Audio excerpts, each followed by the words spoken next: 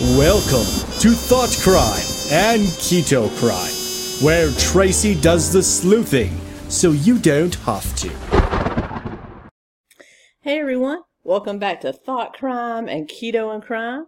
Today we're heading into part 3 of Jim Jones and the People's Temple. Today we're going to get into the California years. As you'll recall, in our previous 2 episodes, we dove into Jim Jones' childhood, his marriage, the early mental problems he seemed to exhibit as both a college student and as a pastor, later on a street preacher and a pastor. We looked at the rise of the People's Temple as a social justice machine in the city of Indianapolis, where Jim Jones had received an appointment as director of human rights and therefore used that power to swell both his church and his coffers. He was operating 4 nursing homes, taking care of the elderly, and was inspired by the teachings of Father Divine in Philadelphia to have all his church members give literally everything to the church. He had also started to exhibit fears of paranoia, hypochondria. He actually was predicting an end of the world very soon by nuclear war, because we were in the throes of the Cold War by this time. So he started looking for a place where he and his followers would be safe from the impending nuclear disaster. So that kind of persuaded him to look around the globe. He tried out Hawaii, he tried out Guyana in the early days, but then he settled on Brazil, where he met a very prominent Church Assemblies of God missionary that was already there, Edward Malman, and started realizing that Brazil was already too far under the influence of other Protestant churches, so there was really no place for the People's Temple there. And he was running low on money. Russell Winberg, the pastor that had followed Jim Jones from the previous Methodist church he had been at, was basically usurping his power. So he had returned to Indiana along with Edward Malman to kind of put the church's finances back in order. They did that, but there was a lot of infighting. One pastor left the church, taking half the congregation, and then the congregation from there just started to dwindle. He and Edward Malman had a falling out when Malman said that he had a vision that Jim Jones was going to push him to his death off the roof of the church, and also said later on that he could sense evil in Jim Jones, and he actually took his family and left. Because of all of these things, the fact he had lost his position as Human Rights Commissioner of Indianapolis, his power was waning, and basically his church dwindled to under 200 people. He then tapped Ross Case to travel to California, to the city of Eureka in Northern California, which, according to that same Esquire article, remember the Esquire article, he read that was telling 7 places on the face of the earth where you would be safe from nuclear disaster. Eureka, California was one of those. So he sent his loyalist, Ross Case, to California to scope that out. Archie Imes' son, Norman Imes, was his pilot. They actually, he was flying toward Eureka, but during the trip, Norman reported that there was just no place to land around Eureka. So the closest place they could land was Ukiah, which was kind of halfway in between Eureka and San Francisco, and so that's where Ross Case landed and started to scout out. Much to Jones' dismay, Jones was not happy about that, but after he considered it, he looked at the Esquire article again, the map that was provided, and it seemed to be that anything in that general area of Eureka would be safe, so he fathomed that Ukiah would actually be a good place, so he told him to scout it out. It was a very rural area, not very heavily populated, so it was prime for moving, around 200 members from Indianapolis to there. He also sent Jack Beam, remember his other associate pastor, out to scout out California as well, but Jack Beam kind of betrayed him and ended up going to Hayward, California, and kind of setting up housekeeping there for his for his family and tried to convince Jones that Hayward, which was a small city across the bay from San Francisco next to Oakland, would be a much better place for the church, as it was close to a lot of metropolitan centers and things of that nature. Jones did fly out for a visit. He kind of got all over Beam's case for choosing Hayward, because he said, I said Eureka or the Ukiah area, not Hayward. What are you doing here? And it actually caused kind of a rift between Beam and Jones for the next few years. He also started, back in Indianapolis, Archie Imes was starting to get kind of sick of Jones. Remember, Archie was the only African-American associate pastor in the People's Temple. In fact, the only African-American that would ever occupy a high-ranking position in the People's Temple. We will get to the controversy around that. But he was starting to kind of get sick of Jones' professions of divinity. Remember, Jones has gone from a simple street preacher to a social justice warrior, for lack of a better term, now to considering himself God, because he's gotten under the influence of Father Divine. And Imes didn't really believe that, because Imes himself was a Universalist. He wasn't a Christian. He didn't really believe in a higher power except for the collective good of humanity. So he knew Jones was full of shit. So he started to protest Jones' presumptions of his divinity and actually ordered Jones to please stop.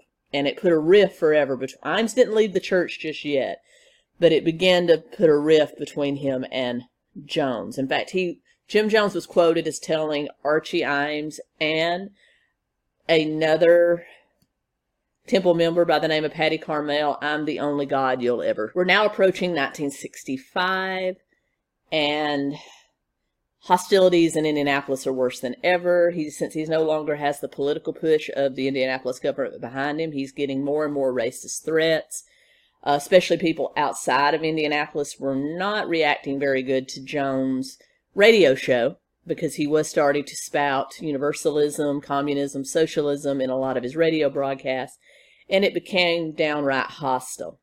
The coffers, which had almost been drained by Russell Weinberg, as he stopped taking everybody's complete, or tried to stop taking everybody's complete paycheck, were starting to go back up, because the 100 and just under 200 people or so that were still in the church were loyalists, and they were giving everything to Jones. A lot of them were elderly that depended on him, but he was getting everything. So the money started to pile back up, but even then Jones realized they had to get out of Indianapolis, and late 1965, Jones himself had a vision, conveniently, saying that he saw a nuclear war coming down January 15th, 1967, and it was time for them to get out of the Midwest and get out west where they would be safe. So he rented some Greyhound buses, put literally all of his less than 200 members on it, packed up,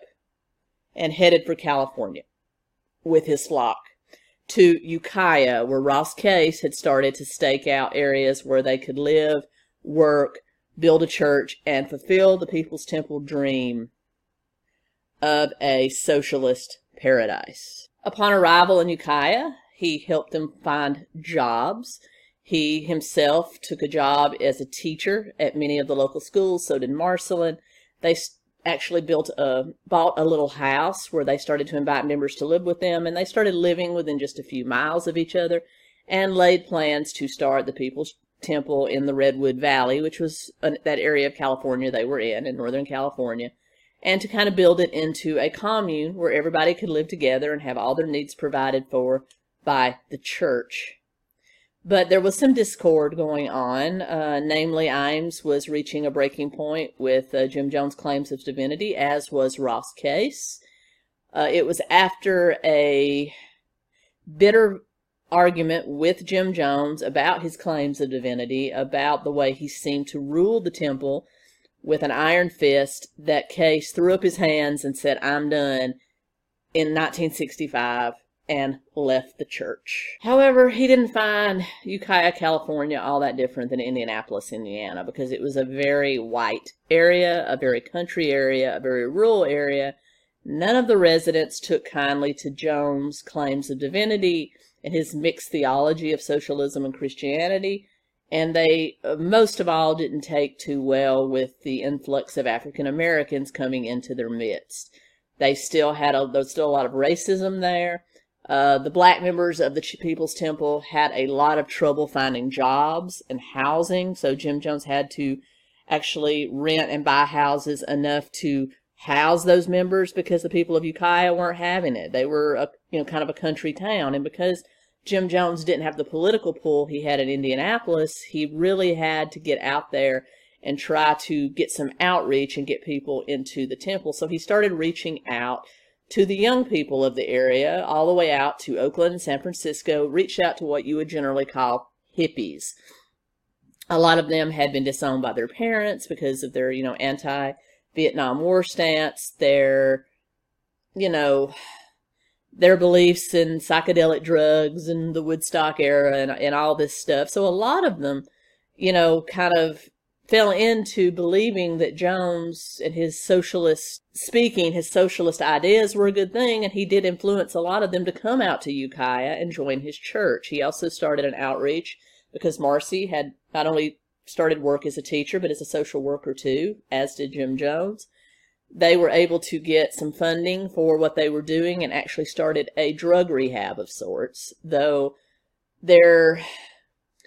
the way they handled the drug rehab was a little unscrupulous. It usually consisted of taking the drug addict into a home owned by one of the temple members, basically strapping them down to beds and leaving them there until the detox phase of rehab was over, keeping them through, the throes of fever and seizures and things you can have when you come out of when you're detoxing from a drug, mostly heroin, and kind of keeping them prisoner until the worst of it had passed, and then basically lording over them that they had basically saved their lives. So you see a lot of coercion going on even in these early days in California.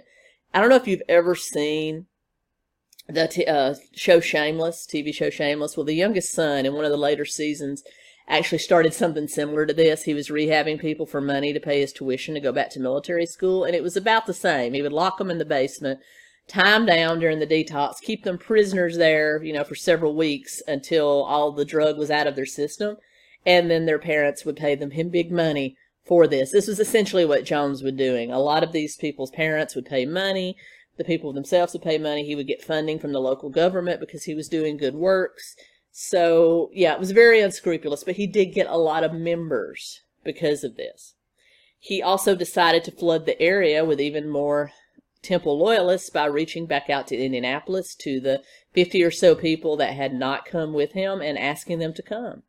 Among these were the Cobb family. You had James and his wife Christina and his young son James Jr., who was a senior in high school. The Cobbs had, for simple reasons, financial reasons, not come with the temple. Why? Because James Cobb had been with the local steel mill for almost 30 years and had a very comfortable pension coming, as well as he had already topped out at pay. We're talking, $14, $15, $16, $17 an hour in the 60s. So the Cobbs were doing quite well. They were very much upper middle class in Indianapolis. But Christine was a loyalist to Jim Jones, and Jim Jones reached out to her specifically and begged her to come. And Jones had a huge influence over a lot of his female members especially, and she came. She basically told her husband she was going. He could go or he could stay, that she was going. James, not wanting to break up his marriage of almost 40 years, left his job at the steel mill, gave up his good pay, probably gave up part of his pension, and left to go out to Ukiah, California, where he did odd jobs, carpentry, plumbing, anything you can imagine to make ends meet once they got out to Ukiah.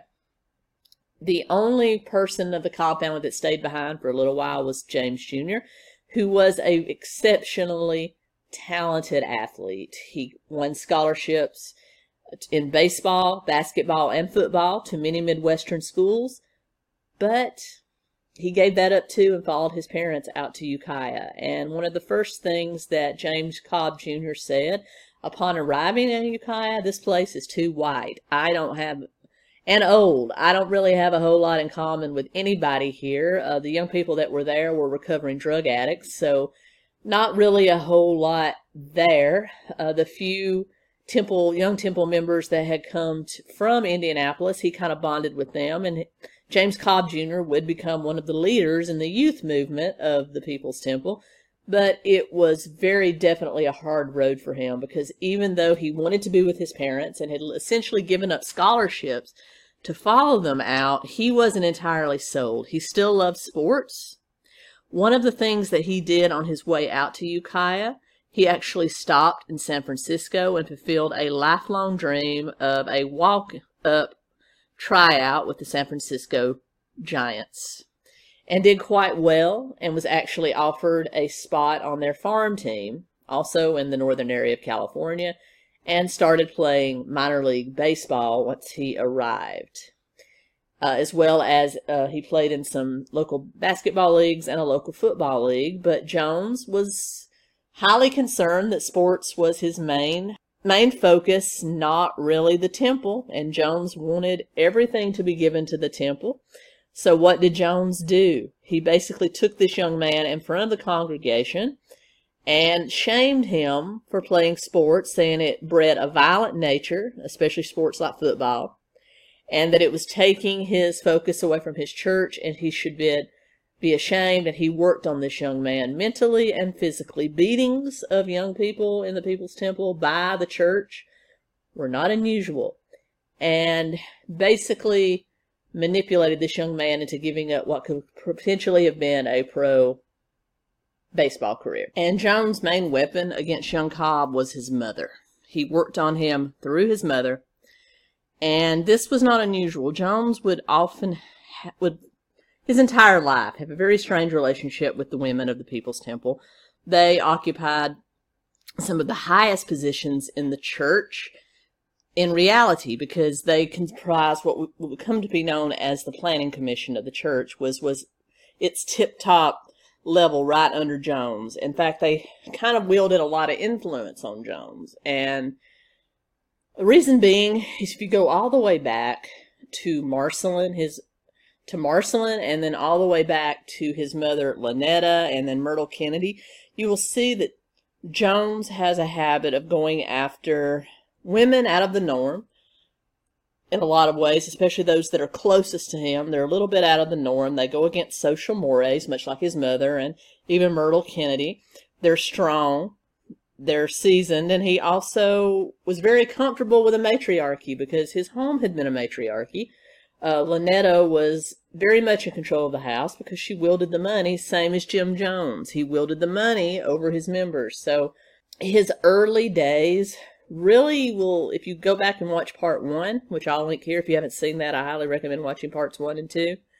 Go back, you'll see that Jim Jones was pretty much effed all the way from the womb. This kid didn't have a chance in hell, and he learned a lot of his manipulative behavior from his mother, from Myrtle Kennedy, and from a female Pentecostal preacher that essentially used him as a money-making tool in his early years. So he learned a lot about the wiles of women and how you can use them to control others. And so he had a whole lot of power over the women of the temple, and he used that to lord over the men by using mothers, wives, grandmothers against them. And this is how he reined in both of the Cobb men by use of Christina. In addition to trying to flood the area with temple members, he was having a hard time finding a home church for them.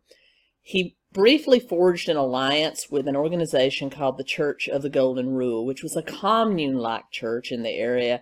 They had 16,000 acres, land, dairy farms. They all used to not only sell stuff to the local area to make money, but they also used it to feed and clothe their members. And everyone lived on this commune, and it was a very happy thing. They even had a school at which both Jones and Marcelin taught at. So Jones forged an instant alliance with this church, but then started trying to do a power play. He basically flooded it with all these temple members and these rehabbed drug addicts that he had helped and started flooding it, trying to essentially take over the church and their properties. Well, Church of the Golden Rule wasn't having it. They pushed back, and Jones again found themselves without a home base, and they started conducting services out of the members' homes because they all lived within just a couple of miles of each other. There was also, as I said before, still a lot of racism in the area, and a lot of the African American members of the church were not happy. They couldn't find jobs. And the jobs they could find were very low paying, so he started using more and more manipulation and brainwashing to keep them there. Talking about how he was a God that lifted them out of poverty and out of racism in Indiana. He would do the same here. They owed him. You also started seeing the formation of his inner circle with the associate pastors, some of the women, and they started essentially brainwashing everyone and lording power over them. Beatings, as I'd said before, was not uncommon. And to kind of glob on top of all this tension that was going on in the area, there was a lot of friction in the Jones family. Lynetta, who had finally moved out there, started drinking. She was becoming an alcoholic, a lot like Jimmy's father, James Jones. Also stopped attending services. So you had his own mother living under his roof, not attending church. You also had Jim and Marceline sleeping in separate rooms. Marceline had grown tired of Jim and wanted nothing more than to divorce him, but she was afraid of him and therefore couldn't, so ended up living in the house with him, feigning to be a family for the sake of their children. In fact, many times Marceline tried to leave and was pulled back in. You also had a lot of friction developing between Stephen Jones, their natural-born son, and his adopted brother, Jim Jr., who, as I said, was an African-American boy, the first one in the state of Indiana, adopted by a Caucasian family. And you started having a lot of friction between those two because here was Stephen, Jim Jones' natural-born son, named something different than his father, and then an adopted son that was named Jim Jones Jr. to prove a political point. And you had a lot of friction between the two of them. Stephen started rebelling against his father's influence, especially where his mother was concerned.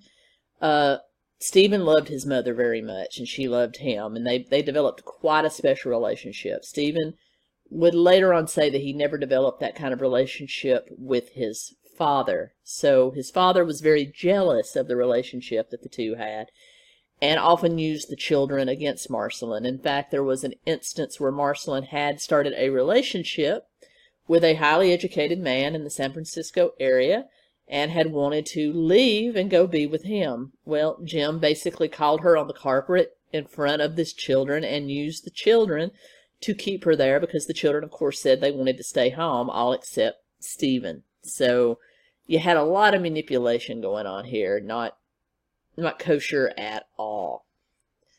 Now, we're approaching 1969. The People's Temple has finally built a church in a communal type area in Ukiah. Their membership has grown significantly. We're talking 400 to 500 people now. All of them giving their entire existence to Jim Jones. So you had basically what he had always aspired to, that socialist paradise where he was a king, coming into reality here in California. But he knew that there were power in numbers, so he always was looking to bring in influential temple members that could help him with the local governments that were starting to take notice of him and realize we've got something in our midst. Is it good or is it bad? So late 1969, we begin the story of Tim and Grace Stone. Tim Stone was a young lawyer, kind of a free spirit. He was from Colorado. He had been raised Presbyterian. He was a missionary for a long time in South America and was a civil rights attorney living in Berkeley, California. He was dating a young woman about 13 years younger than him by the name of Grace Gretsch. She was from California, very mature for her age. She met Tim one day out at a political conference, and he invited her back to his apartment. The two began dating, and they became a thing, a couple. They were very happy, very young, educated type of couple. They were both into arts and actually very much into materialism. They liked nice cars, nice things, had a nice apartment in Berkeley. Tim wanted to make a mark for himself as a civil rights attorney and really was working for the good of people. He worked pro bono a lot. He also was an avid supporter of the Republican Party because he was kind of very much into material possessions and believed in the freedom to own material possessions, but believed all of that should be going toward the public good. So he was a unique Republican. He considered himself a liberal Republican. His words, not mine. So, in fact, he was often quoted as saying, why should the Democratic Party get all the progressives out of default? He believes there was a place for them in the Republican Party, too. He also didn't believe there was anything wrong with possessions. Kind of sounds like an early libertarian to me. I'm a member of the Libertarian Party. We have a lot of, I believe that way. I believe you have the power to have nice things, but you should also help people, and that people should be allowed to do what they want to do. So I can get behind Tim Stone. It was just weird that he went to the Republican Party with that, but Libertarian Party probably wasn't really a thing. Tim got a gig as a public defender and a legal aid lawyer in the Redwood Valley of California, which was down the coast from Berkeley. Actually, up the coast from Berkeley in Redwood Valley, near Ukiah. And he got there, he was kind of tasked with renovating the entire legal aid office. So he and Grace moved up there for a summer and were working to renovate this office. Well, some of the local townspeople said that a local church commune group known as the People's Temple would probably send volunteers up to help get this office into ship shape. And as per record, they did. Jones immediately was drawn to Tim Stone because he saw Tim Stone as a highly motivated person, a lawyer, somebody that knew California law, somebody that wasn't afraid to fight for socialistic endeavors, and he could probably use this young man to help strengthen the temple in the area. So he immediately dispatched all the volunteers that Tim and Grace could ever need to renovate that legal aid office. Among them were Jim Cobb Jr., who had become a youth leader of sorts, and other youth leaders to help kind of bring Tim in. So you had other young people. Grace was about 19, so you had all of these youth members come in and kind of indoctrinate them into the church, invite them to church, and Tim started going to temple services. Grace wasn't so privy to it. She thought there was something strange going on there. Not really her scene, but, she loved Tim and they were a young couple living, they weren't married yet, so she wanted to make this work. She really loved Tim, so she went to temple services too and kind of allowed herself to be sucked in as well. Well, it wasn't long before Jim Jones had kind of sucked him in, and Tim realized that the temple's mention of complete equality and everyone having an equal share was his belief. So he did officially join the People's Temple in late 1969, sold all of his possessions. He got rid of their nice apartment in Berkeley. He sold his car, which was a Porsche. He sold Grace's car. He sold everything and donated it all to the church and moved to Ukiah. On Jim Jones' urging, instead of working on the commune like everyone else, Jim Jones told him his calling was to help the temple strengthen their stronghold there and get some political favors turned in for them. Stone agreed, so Stone, instead of working on the commune, joined the DA's office in Ukiah as an assistant district attorney. Now, instead of living on the commune, living in communal houses like so many of the other members did, Tim and Grace were allowed to buy their own house or rent their own house outside the commune and live near the DA's office. So they had it much better, much easier than a lot of the temple members, which bred a lot of hostility with the other temple members. You had him pretty much working everyone else in temple-related jobs, on crops, cleaning churches, doing volunteer work, that sort of thing, at the behest of the temple, and then just had the temple take care of their food and housing needs. And then you had these young, rich yuppies from Berkeley, a white man and a young Hispanic woman that was very white in appearance. And the only reason I'm saying this is that race would become a very volatile subject in the next few years. Now, living as rich lawyers, because even though that DA's job probably didn't pay a whole lot, it was a whole lot to these temple members, and they were watching them live in much more opulence than any other temple member. So you had a lot of hostility starting to breed within the temple as a social order started to form. You know, you had the top tier, middle tier, and then the rank and file, which pretty much were all black. You had white people and light-skinned Hispanics at the top, and then you had the black people at the bottom doing the grunt work.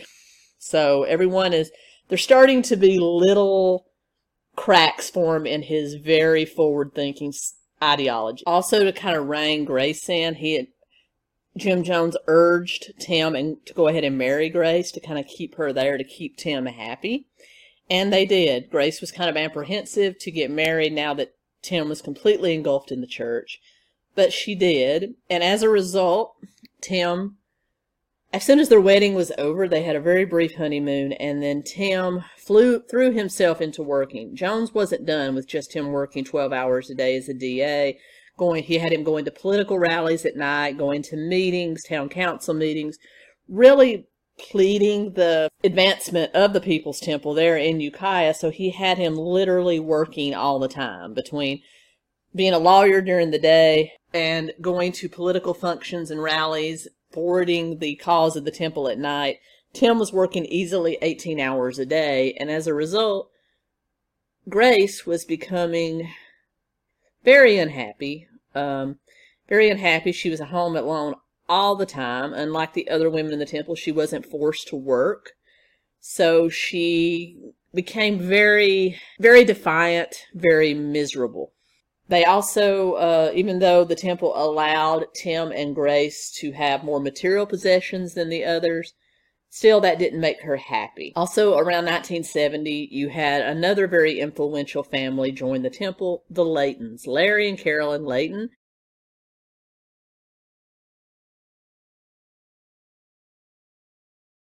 Were teachers and pacifists. They both came from a Quaker background.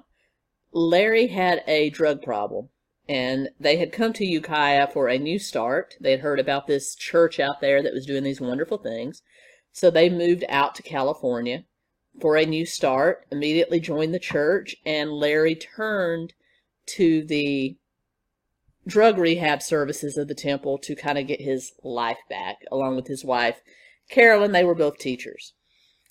They also recruited in other teachers that they worked with in the local area. One of these was Bobby Houston, who had moved from Berkeley to Ukiah to become a teacher. And they invited Houston to temple services, and pretty soon he sucked his family, he and his wife Phyllis, also into the temple. Now, one unique thing about Bobby Houston, he's distantly related to me. I did not realize that until I did my research. I found out a whole lot of interesting things. So he was a distant cousin of mine who would play a pretty important role in the temple. So it's a small world, ain't it? So Carolyn became Jim Jones' first known affair within the temple. It was not long after her and Larry donated everything they had to the church, helped bring in new members, and were working also in the nearby area as teachers, donating their entire paychecks to the temple, that Marcelin and Jim's marital problems kind of boiled over, and Jim basically took Carolyn Layton as a surrogate wife. And he did this very openly in front of not only temple members, but also his son Stephen. His son Stephen recounts on a day when he and his father went out on an outing. He thought they were going out for some ice cream or something, but instead they ended up at the house where Larry and Carolyn Layton lived. Larry was not there. He very clearly heard them having sexual relations in the next room while he sat there. It was about this time that Marcelin had hurt her back. She was basically in traction, and Jim very blatantly moved Carolyn into the house, and Carolyn took over mothering duties for the Jones children.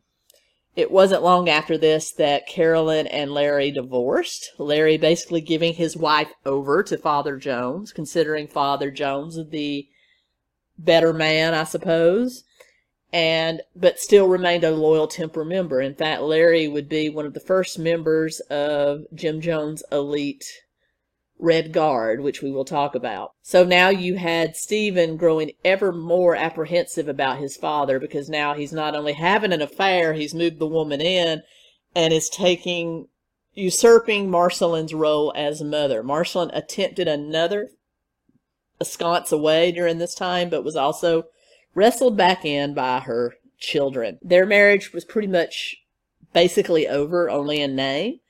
And about this time, Carolyn became pregnant with Jim Jones' son named John, who they would later call Kimo. K-I-M-O would be the young boy's nickname, and he was raised right along with the Jones children in the Jones house. As a result of his father having a child out of wedlock with Carolyn Layton, that was now another child for Stephen Jones to compete with in his eyes. Stephen actually attempted to take his own life by ingesting a bunch of his father's barbiturates or downers, which Jim Jones had continuously abused since Indianapolis, and attempted to take those. It was only after Marceline realized what had happened that he got the medical care he needed and did not die. But the problems between Stephen Jones and Jim Jones would continue to grow from this time going forward. And Marceline would start to try to shield her only biological son from his father's wrath, also from all the evil that she now sensed was around them. So now we have 7 children living in the Jones house. You had Jim Jones Jr., Stephen, you had Lou, you had Susan, you had Agnes, and now you had Carolyn Layton and Jim Jones' son, Kimo, now living there as well. So this, as well as Lynetta and other members of the temple that didn't have their own housing. So you had housing bursting over. Jim Jones also around this time, as we're in the early 70s now, adopted a policy of bringing in new members from all over. San Francisco, Oakland, back in Indiana, and he would house them with Temple members. The only Temple members that were exempt from this appeared to be the Stones. Now, Tim Stone was now working approximately 100 hours a week, doing different things for the Temple, and Grace wasn't having it. Remember Grace Stone? She just wasn't happy. She begged Tim to stop, spend more time with her. Let's get out of there. And as a result, Tim reached out to Jim and asked him what could he do to make his wife happy. And Jim generously offered to start housing people around Grace's age with them so that she would have somebody to talk to. And he did.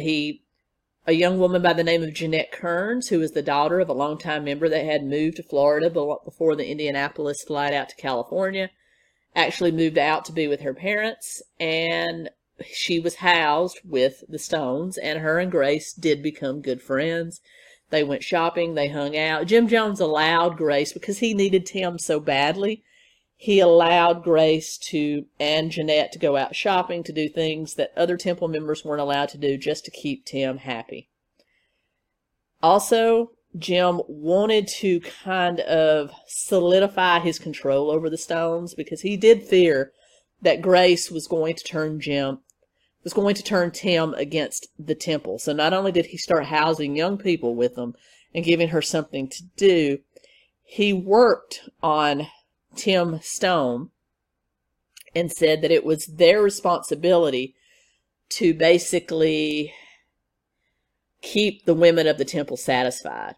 It was now long established and long known that Jim Jones, not in addition to Carolyn Layton, had had affairs with numerous women in the Temple and men.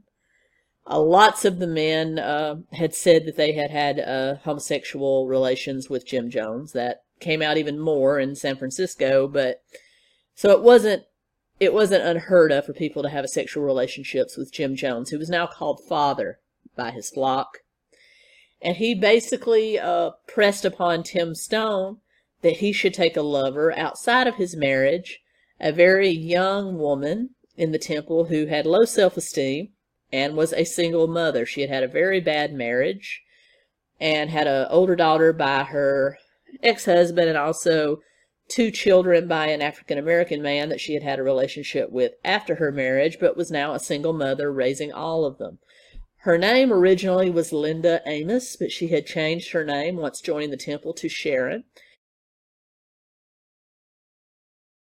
And Tim was convinced by Jim Jones to have an affair with Sharon because she needed the self-esteem help, and he did. And Jim Jones did not hesitate to lord this over Grace, to show Grace that he could control her husband 100%. Grace herself also became pregnant, and Sharon Amos started to lord the fact that she was sleeping with Grace's husband over Grace and encouraged Grace to have an abortion because the world was overpopulating and Tim had no time to be a father and she was a selfish person if she had the baby. Well, Grace basically told her to shove it, and that she did have the baby. Grace went into labor on January 25th, 1972. Tim drove her to the hospital, and there John Victor Stone was born. And why am I telling you this story? Because a week after they received the birth certificate, this was February 6, 1972, Tim drew up an official legal document stating that he had asked his Reverend Jim Jones to sire a son by his wife, Grace, and that John Victor Stone was that child and he was not the biological father because he couldn't father children. Everybody signed it.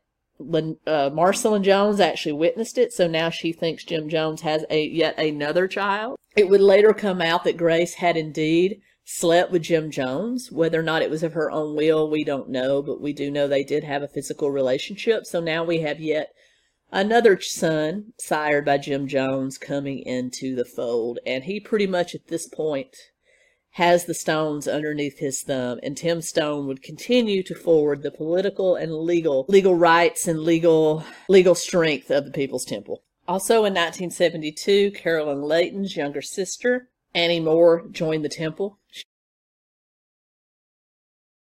She had fell in love with what the People's Temple was doing on a visit with her parents to visit Carolyn. They were kind of distressed that their daughter had divorced Larry and was now pretty much living openly as a mistress to Jim Jones, but Annie had pretty much drunk the Kool-Aid, not to be crass, and she actually returned after attending nursing school to join the temple and became a nurse at the commune dispensary and medical clinic. Also, another young woman by the name of Maria Kataris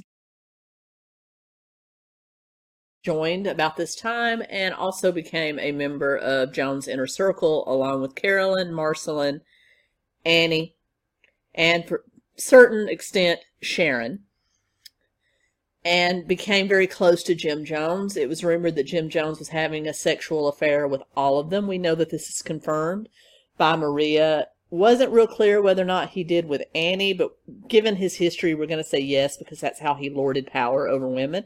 So you have what would later be known as the Planning Commission in San Francisco, now forming in Ukiah, this group of about 4 to 5 women that would lord power over the temple at the direction of Jim Jones. He also decided now was the time to further the growth of his church and to invade other areas of California, namely San Francisco, Los Angeles, and to get back out to the Midwest. So Jim Jones started diverting a lot of general temple funds to the purchase of used Greyhound buses, and he purchased about 10 of them, and he and the closest members of his congregation would board these buses and go over to San Francisco and hold tent revivals and church revivals down to Los Angeles and do the same, and then toward the Midwest, going as far as Ohio to recruit new members. And these became a huge event for the towns in which they did them.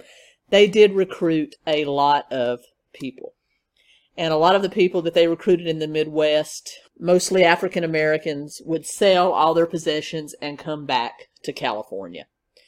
So you had a growing temple and a growing temple divide. You now had the majority of the People's Temple being poor whites and blacks and educated upper middle class or middle class whites, liberal thinking whites. Among some of these new liberal members would be a young woman by the name of Joyce Shaw, who heard him speak in San Francisco, heard Jim Jones speak in San Francisco. She was an employee of the University of California system. It was there at a temple event she met Bob Houston. Remember my good cousin Bob Houston, who was also married to a woman named Phyllis, but though it was a loveless marriage, they weren't sleeping together, and he actually fell in love with Joyce Shaw. Joyce Shaw did with him, and they actually went to Jim Jones and asked for permission from Jim Jones and his inner sanctum to carry on a romantic relationship.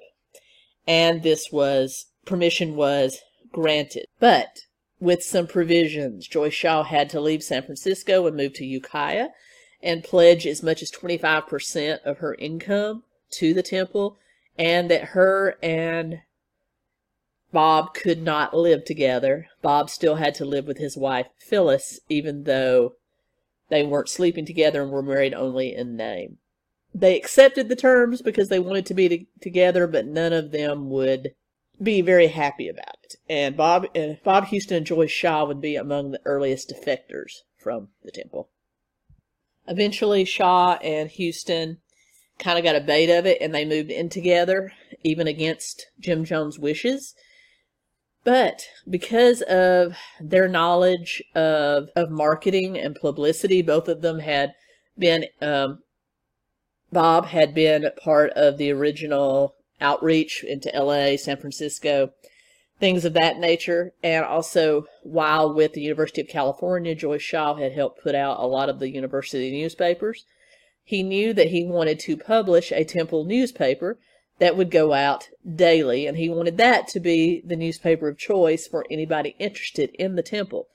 So he kind of overlooked their open defiance of him and basically gave them the task of putting out this newspaper, which turned out to be a huge success, and they worked 20 hours a day on it, and eventually Shaw would rise to the higher ranks of the temple, even as far as the planning commission, before she would defect. Because of the newspaper reach into Oakland and San Francisco, even all the way down to LA, you had a lot of interest in the temple, so you had a lot of African American churches in both San Francisco and Los Angeles invite Jones out to speak. So Jones and his people would travel to these churches and have these services and kind of seek to unify with these very well-established African-American churches in the cities.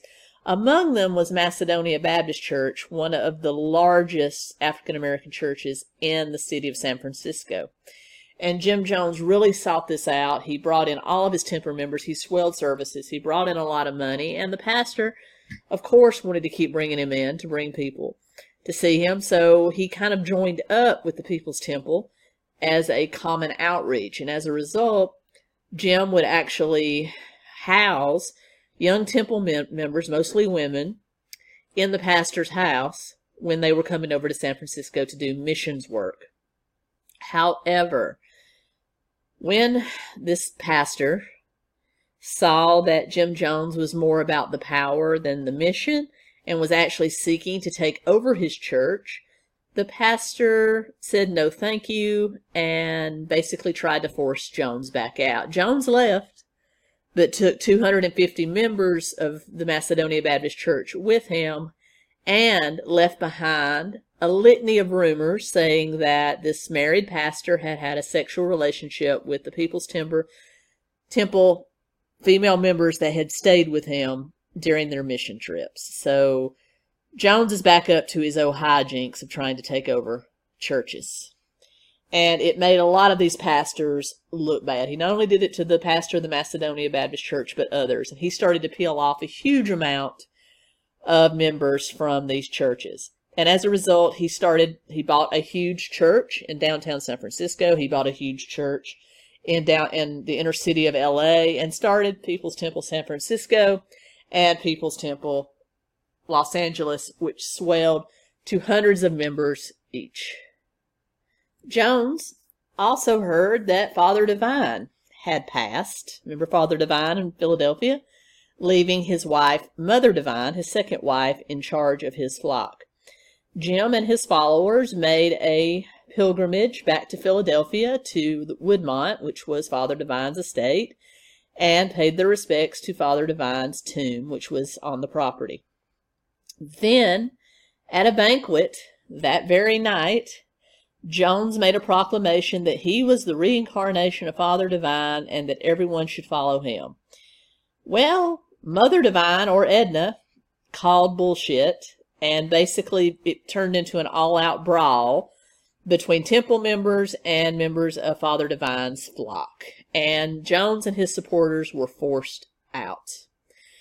Before they left Philadelphia to return to California, though, Jones did send buses to the hotels in which the members of Father Divine's flock stayed, and tried to recruit as many members away from Mother Divine as he could, and he only ended up with maybe a handful of elderly women that needed housing and nursing home care. So he did take these women back, taking their Social Security checks and everything else with him, and took them back to California. What, much to his delight, that Jim Jones realized upon getting these elderly women back to California is that Father Divine willed a certain portion of his estates and his property to all of his church members. So all of them owned a certain portion. So he had all of these elderly women write the parts of the Divine Empire that they owned over to Jim Jones. The ladies weren't quite into it. That wasn't part of the bargain, they said. So Jim Jones actually had some of his loyalists fake their own deaths. They would drop dead on Jim Jones' orders in front of these women, and then Jones would resurrect them. Well, these elderly women, which already had a propensity to cult behavior, believed right away that Jones had divine powers and signed their portions of the Divine Empire over to Jim Jones. However, he didn't read the fine print, because everything on the member's death reverted back to the head of the Divine Church and could not be just willed out to whoever. So when these ladies died, their portion of Father Divine's empire went right back to Mother Divine. So Mother Divine was still a thorn in Jim Jones' side that he wanted to get away from. But his head is swelling, and now that he sees the kind of power he can lord over people, i.e. over these elderly members of Father Divine's church, that he decided he can do that to everybody. He already has free reign to sleep with whomever he wanted to in the temple. He has mistresses living openly with him and nobody questions it. He has people donating all their worldly possessions to him, a slave-like loyalty. He basically just says, I am everything that you will ever need. If you want me to be your friend, I'll be your friend. If you want me to be your lover, I'll be your lover. If you want me to be your father, I'll be your father. If you want me to be your God, I am your God. But you must follow me. And the church's membership has now swelled to well over 2,000 members between Los Angeles and San Francisco. And all of these 2,000 members were not only giving pretty much their entire paychecks from their normal 9-to-5 day or night jobs to the temple, they were also working an additional 8 to 10 hours every day or night for the temple itself. So they were working to bring money into the temple, and then they were also giving the rest of their time to the temple. So you literally had people sleeping 1 to 2 hours. In fact, some ex-temple members said it was often a rite of passage, a bragging right, who could sleep the least. Oh, you slept 2 hours? I only slept an hour and a half. You know, that kind of bullshit. So this is exactly how brainwashed these people had become. They really believed Jim Jones was the reincarnation of the Messiah, and they really believed that their future lied with him, that American society was about to crumble and he was their only hope. You also had the temple hierarchy begin to form with the appointment of the Temple Planning Commission, which was women: Carolyn Layton, her sister Annie, Maria, Shaw, Ames, and Marcelin. And so these were the ones that were the closest to Jim Jones, and they were all white women, most of them having a sexual affair with Jim Jones. And you started having a lot of people kind of grumbling and seeing how the hierarchy really functioned, that it really wasn't as open and equal as they had been led to believe, because you had a higher echelons of white women, then you had another tier, which was his associate pastors. Remember, Archie Imes is the only black person in that. And then you had everyone else, which was mostly black. So you really did have the same type of social discord, or the same type of social evils that you saw in the outside world now starting to take form in the temple. You also had a bunch of new recruits in 1973 that actually put forth a manifesto charging the temple with these very evils. They said that the hierarchy was white and that people of color were the lower ranks. There was also a lot of brainwashing and other things that led to dysfunction and disharmony within the temple. And so because of this, a lot of people started to defect. And among them were longtime temple loyalists like James Bean, Associate Pastor James Bean. He said peace out, took his family. You had Joyce Shaw from the actual Inner Sanctum, the actual Planning Commission, bug out as well. Her husband, Bob Houston, they had split up by this time. The amount of hours and stuff they were having to work, also attempted to leave the temple. He was found murdered on his night job with the railroad, so he didn't make it very far, unfortunately. And Jim Jones started to see his power in the state of California starting to crumble, much the way it had in Indiana. And so in 1973, he sent Archie Imes down to Guyana to scout out a potential place to relocate the temple again. And Imes went down. And in 1974, because of, along with Imes and Ames and other members of the church, they actually bought 3,000 acres from the Guyanese government. And Houston was not the only mysterious death of people that were considered defectors from the temple. So he was just one of many. So it became kind of a thing for people to just mysteriously die if they opposed Jim Jones. So right after the purchase of the land, he sent 500 people, led by Archie Imes, down to Ghana, and they began construction on Jim Jones' ultimate social paradise. And for a long time, things were really good in Ghana. They worked 8 hours a day. They got all the food they needed. It was really good for the early people that went down to Jonestown. Jim Jones was very careful about how he dealt with the Guyanese government. He actually got special dispensations from them. A lot of people say that it was very strange he was able to get the kind of leniency from the Guyanese government that he did, but he was able to bring over lots of money, lots of guns, anything that he would need for protection, and the Guyanese government seemed to look the other way. He also got their blessing on taking passports and other travel documents from temple members once they arrived. Lots of stuff that normal people wouldn't be able to do. Also, he tried to kind of solidify his position in California one last time, and that was because in 1975, temple members had gotten a reputation of being able to show up for any social movement, any gathering that needed to be done, that a temple members could be there in a split second and put out quite a showing. So a lot of politicians started to take notice of that and realize if they got Jim Jones on their side, they could sweep elections with the help of his temple. Now, we're talking maybe 2,000 members in San Francisco, you know. Lots of people said 5,000. I don't know if the People's Temple was ever that powerful in just one city. I'm sure there were 5,000 or 6,000 people in all of California, but I don't know about one city. But that was the numbers that Jim Jones was said to have could bring out for politicians. So he caught the eye of a very progressive candidate for mayor in 1975 by the name of George Moscone. It was said, because of Jim Jones' involvement and the fact that he was able to turn out people for Moscone, that Moscone narrowly won the mayoral election in 1975. Now, a lot of rumors around this. There was a lot of accusations from the other side that people voted twice, that dead people voted, that same kind of stuff you hear today. I'm sure some of it's true, just like some of it's true today. So I'm sure it wasn't entirely on the up and up how George Moscone won with the help of the People's Temple. But because Jim Jones did help him pull out a victory, Moscone appointed Jones chairman of the San Francisco Housing Commission later in 1975.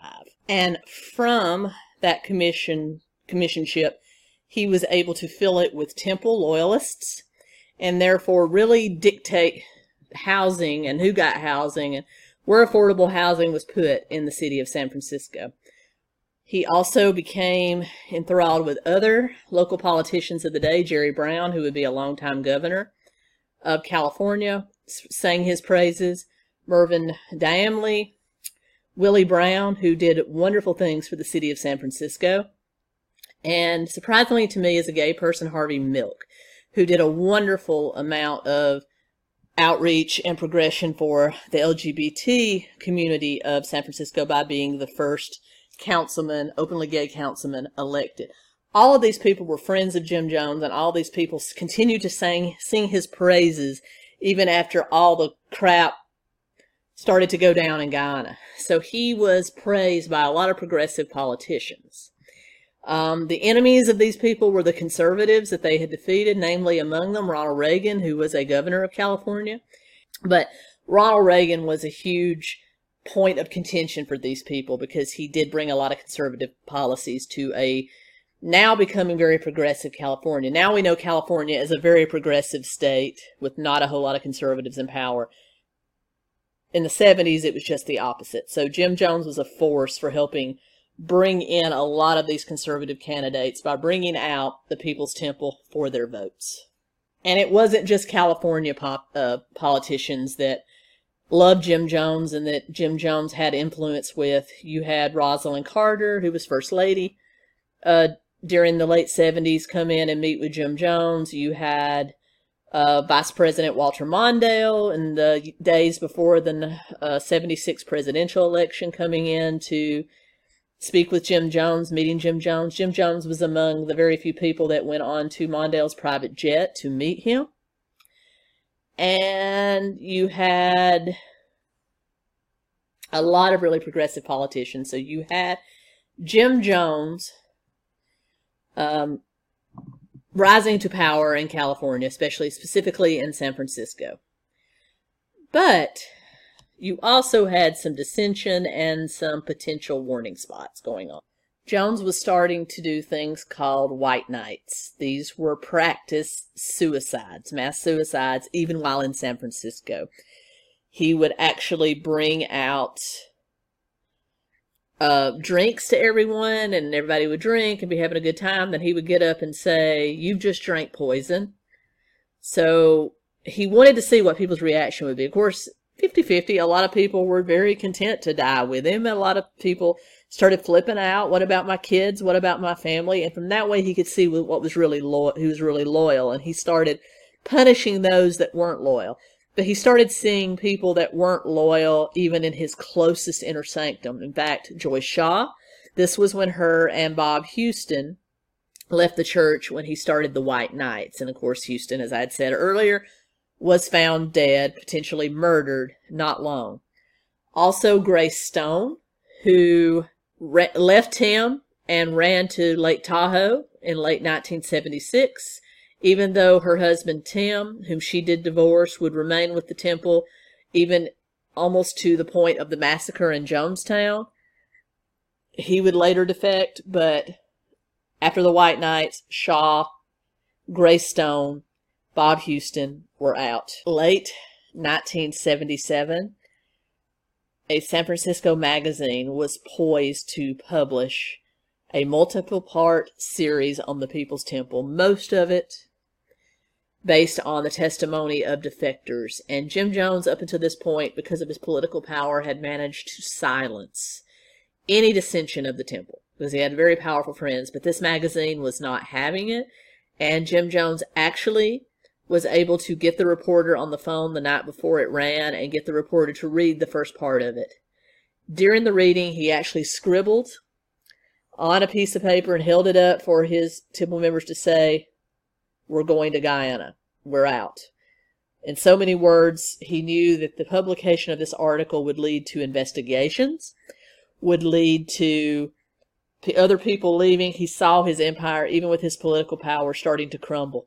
So he resigned his position with the Housing Commission, and he and 1,000 more of his members flooded into Guyana to join the other 500 or 600 that were already there. When Jim Jones came in, Archie Imes, who had been down there from the beginning, he and his wife left immediately. But when they heard that Jim Jones was on the way, they said, "We're out." And they actually attempted to leave with $45,000 of the temple's money. He and his wife made it back to San Francisco. They did return the money, but they told Jim Jones they were out. So Archie Imes, his longtime associate pastor, out. That article from New West magazine dropped the very day that Jim Jones arrived in Guyana, swelling the population of Jonestown to way more than it could accommodate. So you had what was, for the early members down there under the control of Archie Imes, a very nice place to be. Everybody had plenty to eat. Everybody had their freedom to come and go as you please. Everybody was happy. Then you had Jim Jones arriving with another 1,000 loyalists, swelling the population to what would turn Jonestown into a poverty camp, as well as putting it under the thumb of an ever more demented dictator by the name of Jim Jones. And this is where we're going to stop. Part 3. And next part we'll pick up with the final days of Jonestown in Guyana. Thank you so much for listening. I hope you're enjoying this. Really appreciate it. If you want to support the channel, links are down below. Until next time, Keto Comic out. Everybody.